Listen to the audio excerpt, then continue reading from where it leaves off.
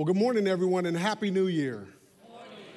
I think it was a year ago when I told the congregation, probably around this time, that my New Year's resolution is to never make another New Year's resolution. I kept that, and I'm honoring it again this year. Now, out of curiosity, how many people enjoyed the music of the 80s? Okay, so if that's the case, I'm going to need your help this morning. See, in 1986, Bon Jovi released a song that told the tale of Tommy and Gina, who were a working class couple struggling to make ends meet. Now, this is where I need your help. See, the song said this, and I need you to join me. We got to hold on to what we've got. Come on, church. We've got to hold on. You know you want to sing it too. You got to hold on to what we've got. Keep going. Next verse.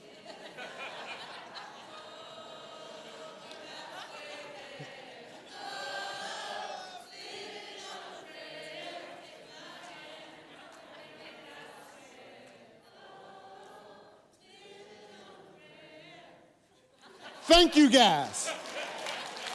Thank you. That was the audition for the choir. We'll see you next week. Do know this is not an invitation for you to show up next week with a mullet and a big bang in front. If you do, our ushers will usher you out of here.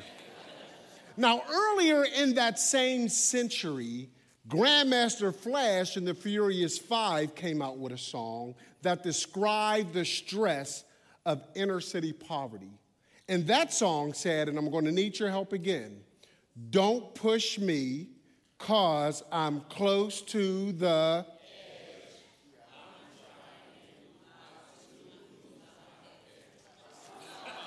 Yeah, baby. And for those who knew that song, if you show up next week with a gold tooth in your mouth and start talking like this, our ushers will also usher you out of here.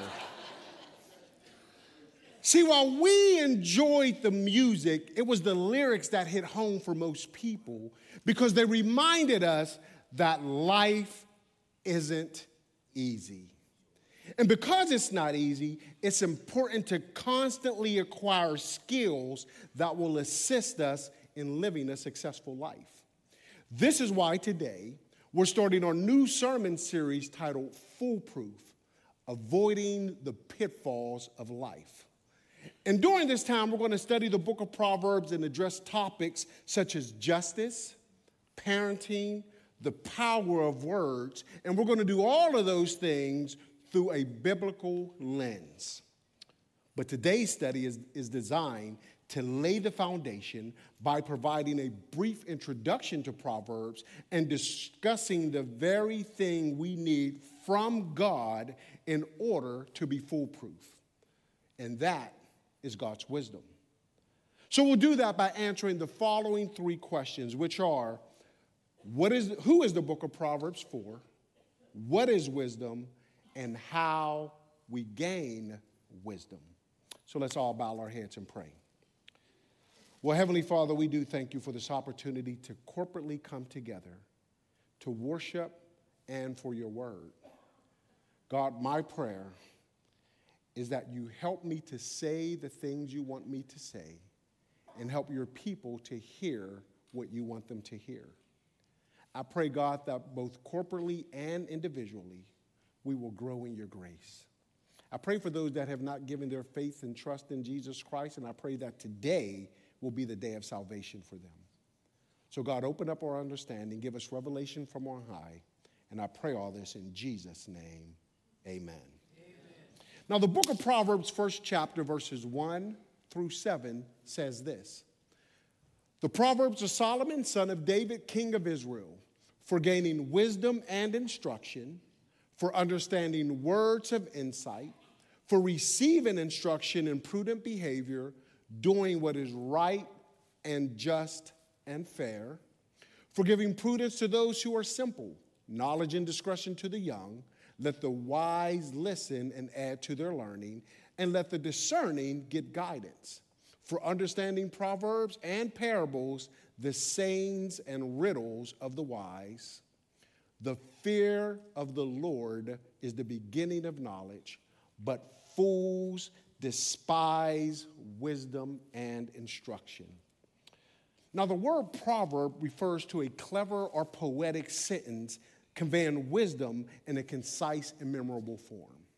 Now, these sayings offer practical advice for living a skillful life and a God-honoring life, and it also emphasizes the consequences of us failing to do so.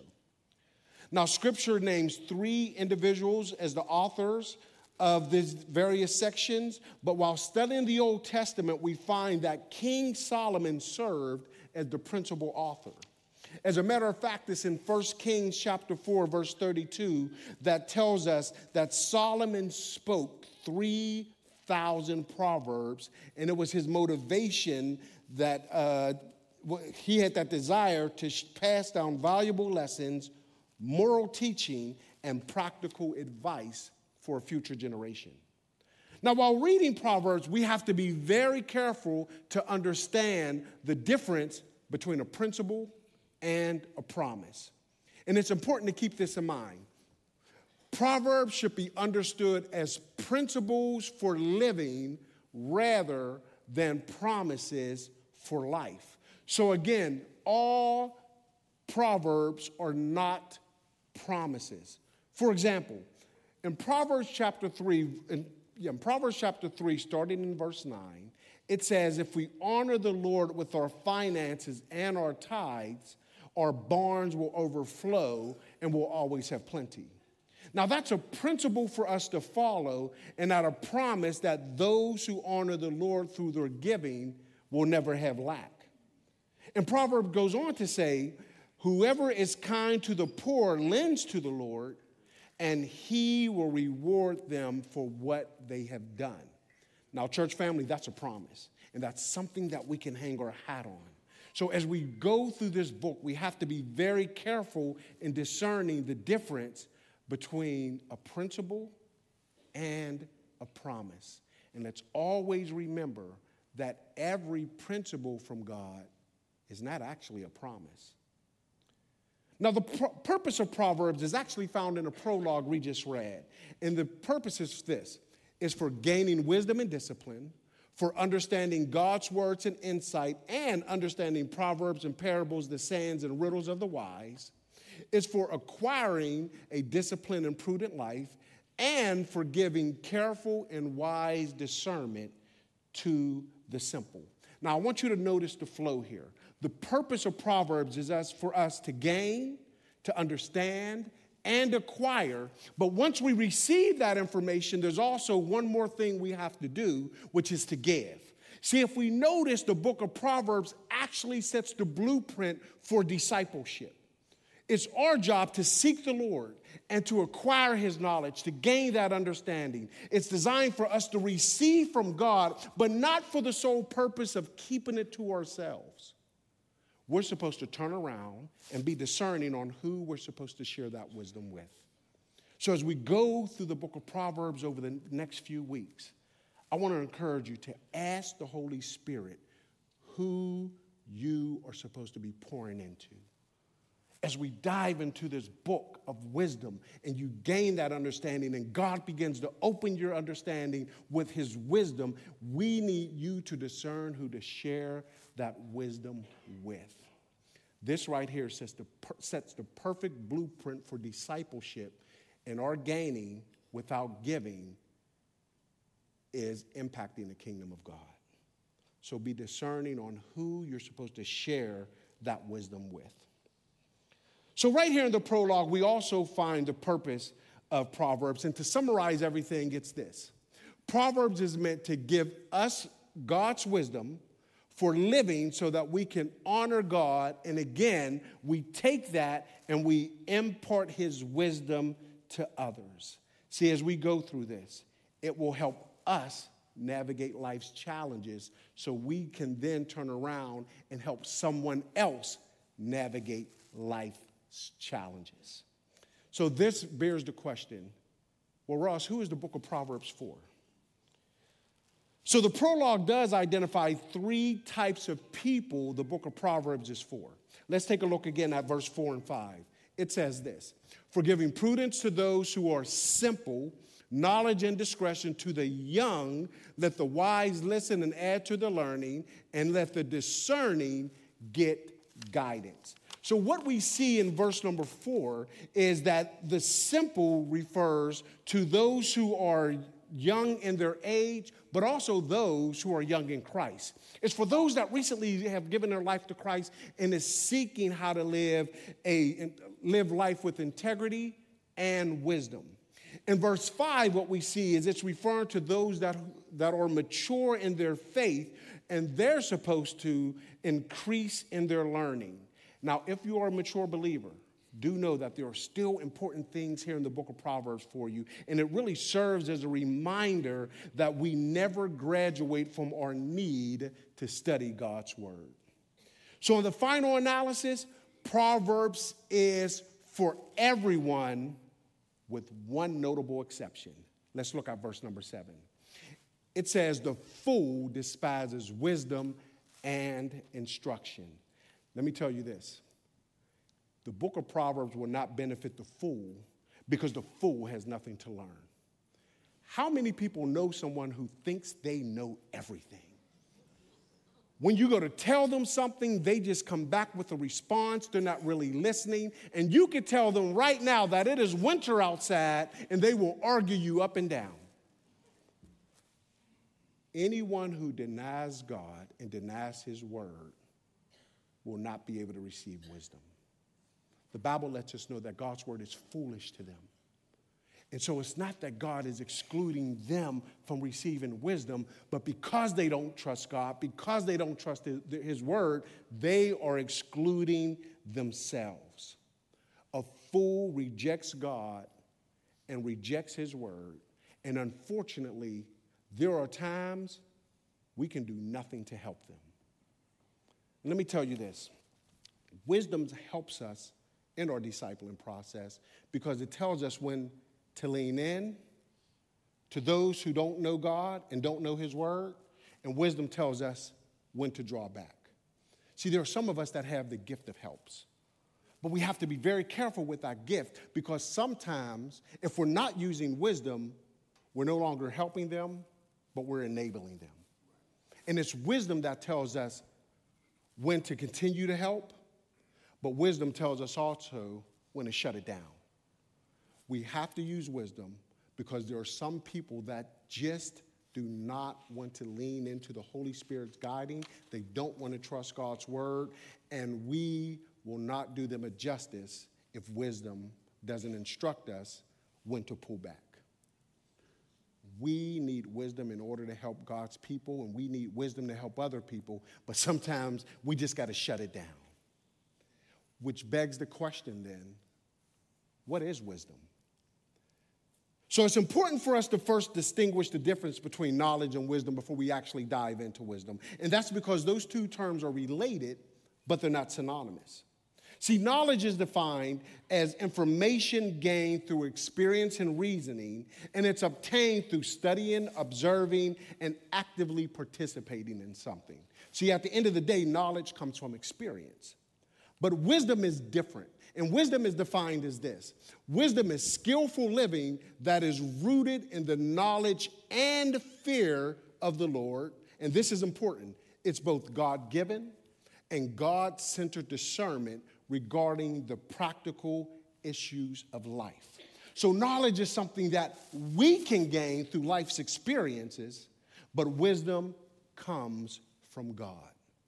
Now, it's important to know that knowledge can exist without wisdom. However, wisdom cannot exist without knowledge because knowledge is understanding a lot about a specific topic, but wisdom is understanding how that knowledge should be applied to our lives. Also know this, knowledge talks, but wisdom listens. To acquire knowledge, one must study, but to acquire wisdom, one must listen.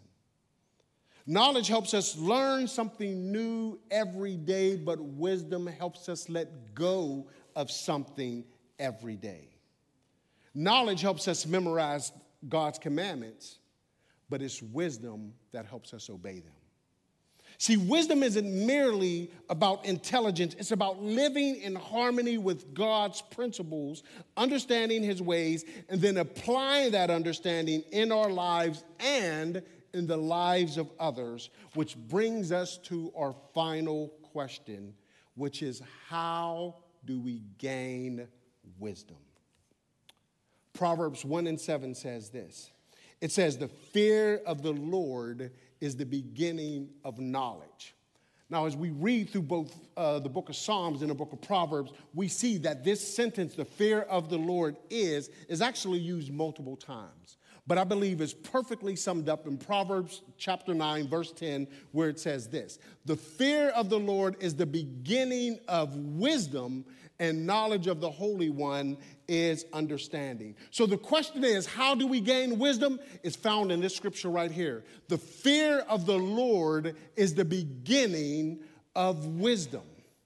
Now, the Bible lets us know that this Hebrew word fear is actually translated several ways in Scripture. It can mean terror one feels from a frightening situation. It can also mean respect, but it also means the reverence and awe a person feels in the presence of greatness. So I believe that the fear of the Lord is actually a combination of all three of those biblical definitions, and it could be defined as this. The fear of the Lord is a perpetual awareness of God's terror that leads to repentance, respect that leads to obedience, and reverence and awe that leads us to worship. So in summary, it's perpetual awareness that leads us to perpetual action. See, let me explain it this way. I grew up in a generation where we got spankings.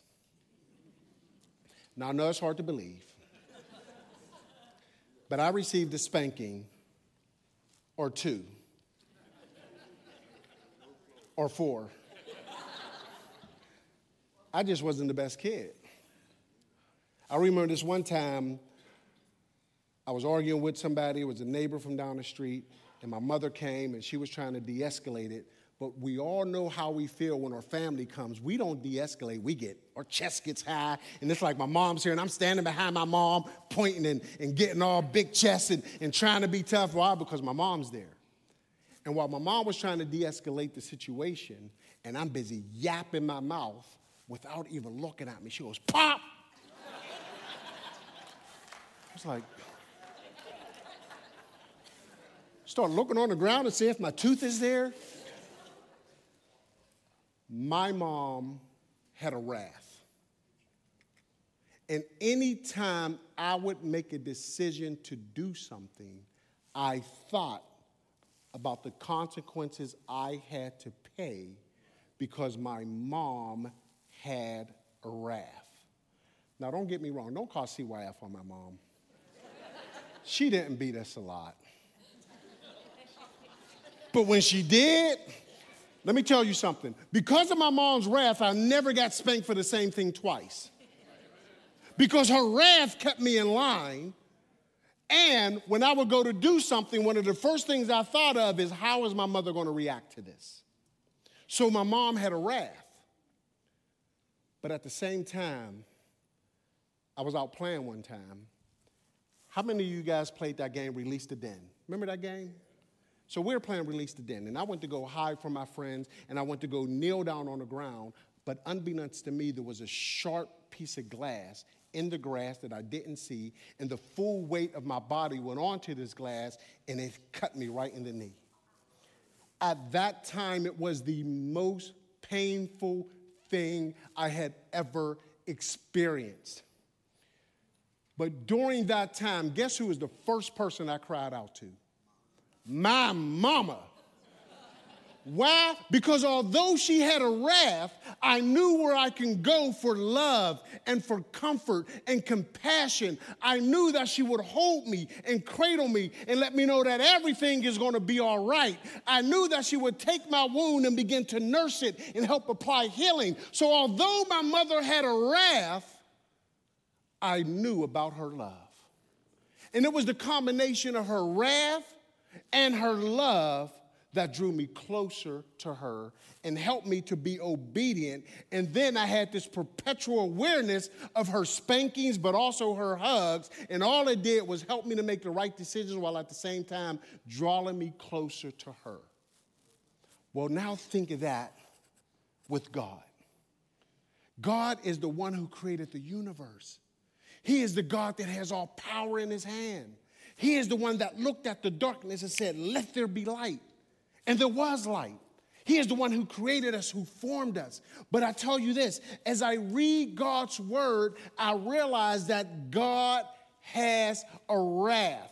And I'm going to be honest with you. I am afraid of God's wrath.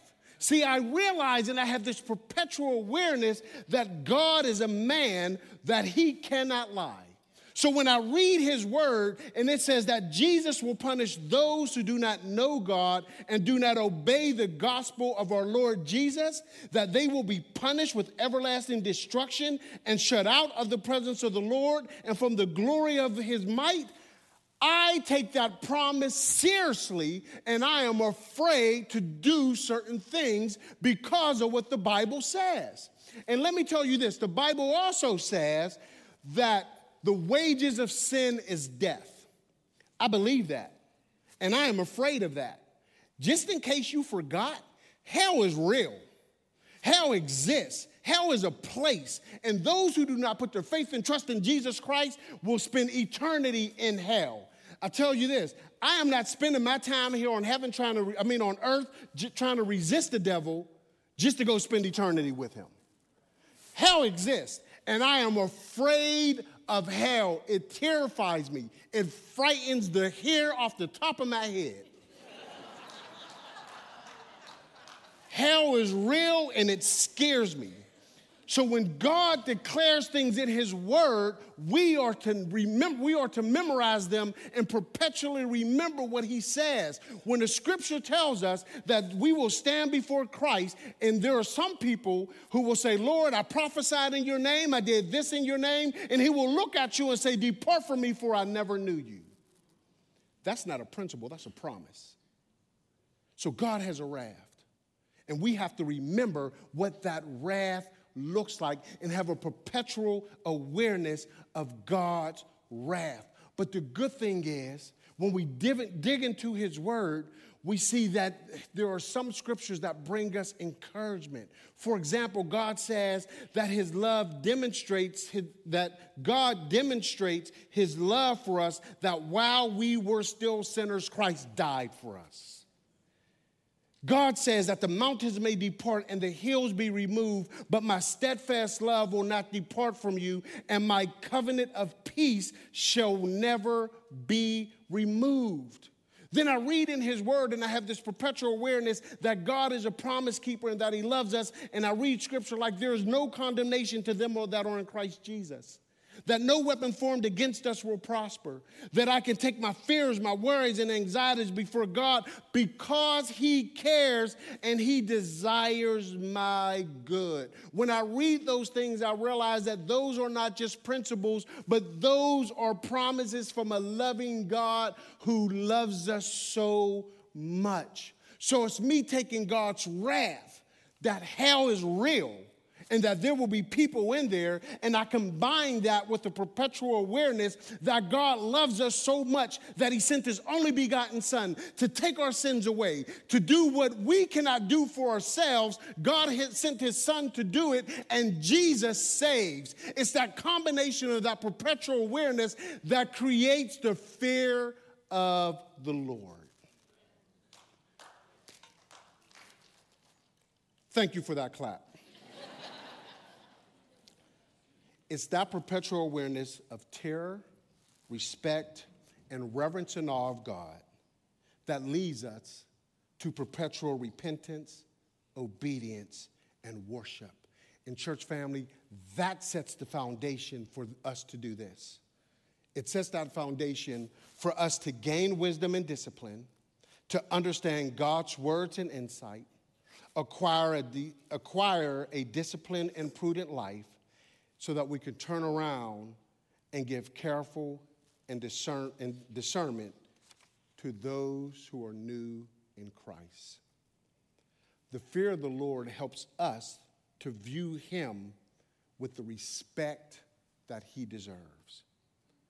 See, he is God. We are not. He is infinite. We are finite. And it's living our lives in light of what we know of him and holding him to the highest esteem and then depending on him in every aspect of our lives with humility. Only then can we discover what godly wisdom truly is. So as we look at how we're going to start this next sermon series called Foolproof, it's important for us to remember who the book of Proverbs is for. Well, it's for everyone except those who reject God. The next question, what is wisdom? Well, this wisdom that comes from God is skillful living that is rooted in the knowledge and fear of the Lord. It's both God-given and God-centered discernment regarding the principal issues in life. And finally, and most importantly, how do we gain wisdom? We have to have this perpetual awareness of God's terror that should lead us to repentance, his respect that should lead us to obedience, and this reverence and awe of our almighty God that bends our knees and helps us worship him. It's that perpetual awareness that leads us to perpetual action. And fearing God only happens when we put our faith and trust in him. It happens when we submit our will for his will. It's when we decide that there is nothing that I can do to save myself, but I'm going to put my faith in God and allow him to do a work inside of me so that I could be more like Jesus. So as we dive into this book, between now and the beginning of March, we're going to hear what Proverbs has to say about biblical love, sex, and purity, about the sanctity of life, about trusting in God, about friendship, and much, much more. And that's why it is so important that we begin with this platform of who Proverbs is for, a biblical definition of wisdom, and a clear understanding on how we get it. I remember years ago, someone told me that we should never accept the invitation to every argument we're invited to. That was wisdom. You got to learn when to speak up, but wisdom tells you when to shut up. And that's hard for me because my flesh tells me that if someone challenges me, I need to argue back. But see, wisdom moves us from trying to win an argument to satisfying God. And the world sees that as weakness, but in the kingdom of God, that is a strength. Wisdom helps us to look at every situation as a win-win situation. Foolishness leads us to try to get over on someone. Foolishness tells us that I have a right not to forgive you because of what you did. But wisdom lets me know that sometimes my healing begins with forgiveness. God's wisdom sometimes doesn't make sense, church family. It just doesn't make sense. And it's not always easy to do. But that's why we need that perpetual fear of the Lord. That's why we have to constantly remember that God is in control and he loves us. Wisdom is when someone told me one day that God loves the hell out of you. He does not want this sinful world to stay inside of us, and it's his love that loves that hell right out of us. So as we go through this book, I want to encourage you to do this. Proverbs is actually 31 chapters. And oftentimes people begin at the beginning of the month because they know that as they read each chapter every day, including weekends, in 1 month, they can complete the book of Proverbs. Now, while we're not starting on January 1st, I want to encourage each and every one of you to start tomorrow and read a chapter a day. But while you're reading, I want you to slow down. I want you to hear what Proverbs has to say. And then I want you to pray. And while you're praying, ask God who you are supposed to share the wisdom with. Let this be that platform for discipleship. And as God is helping you to understand and acquire and to gain, remember, you're not supposed to keep that to yourself. So as you begin reading, starting tomorrow, each chapter, ask the Holy Spirit, God, what are you saying to me personally, and who am I supposed to share this with? Now, I do have one caveat. While you're reading chapters 1 through 7 this week, I do want you to go and read chapter 31, and that's because next week, Pastor Allen is coming back, and he's going to preach a sermon on justice. And he's going to reference both chapter 1 and chapter 31. So including 31 in this week's reading will help you be prepared for that message. Please stand for the benediction.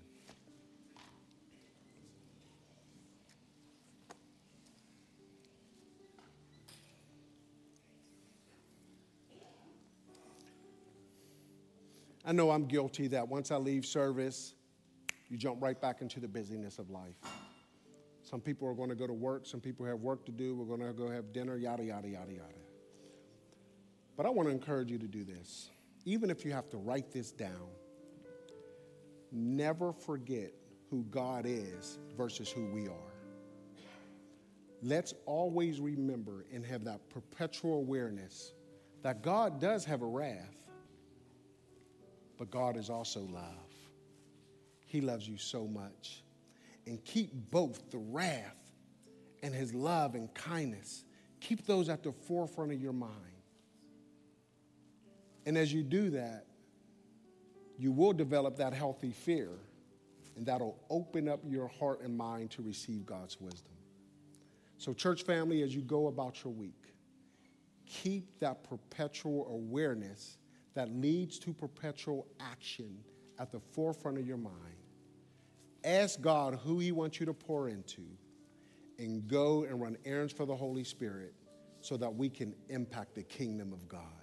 Church family, I love you, and have an awesome week serving our King. Thank you.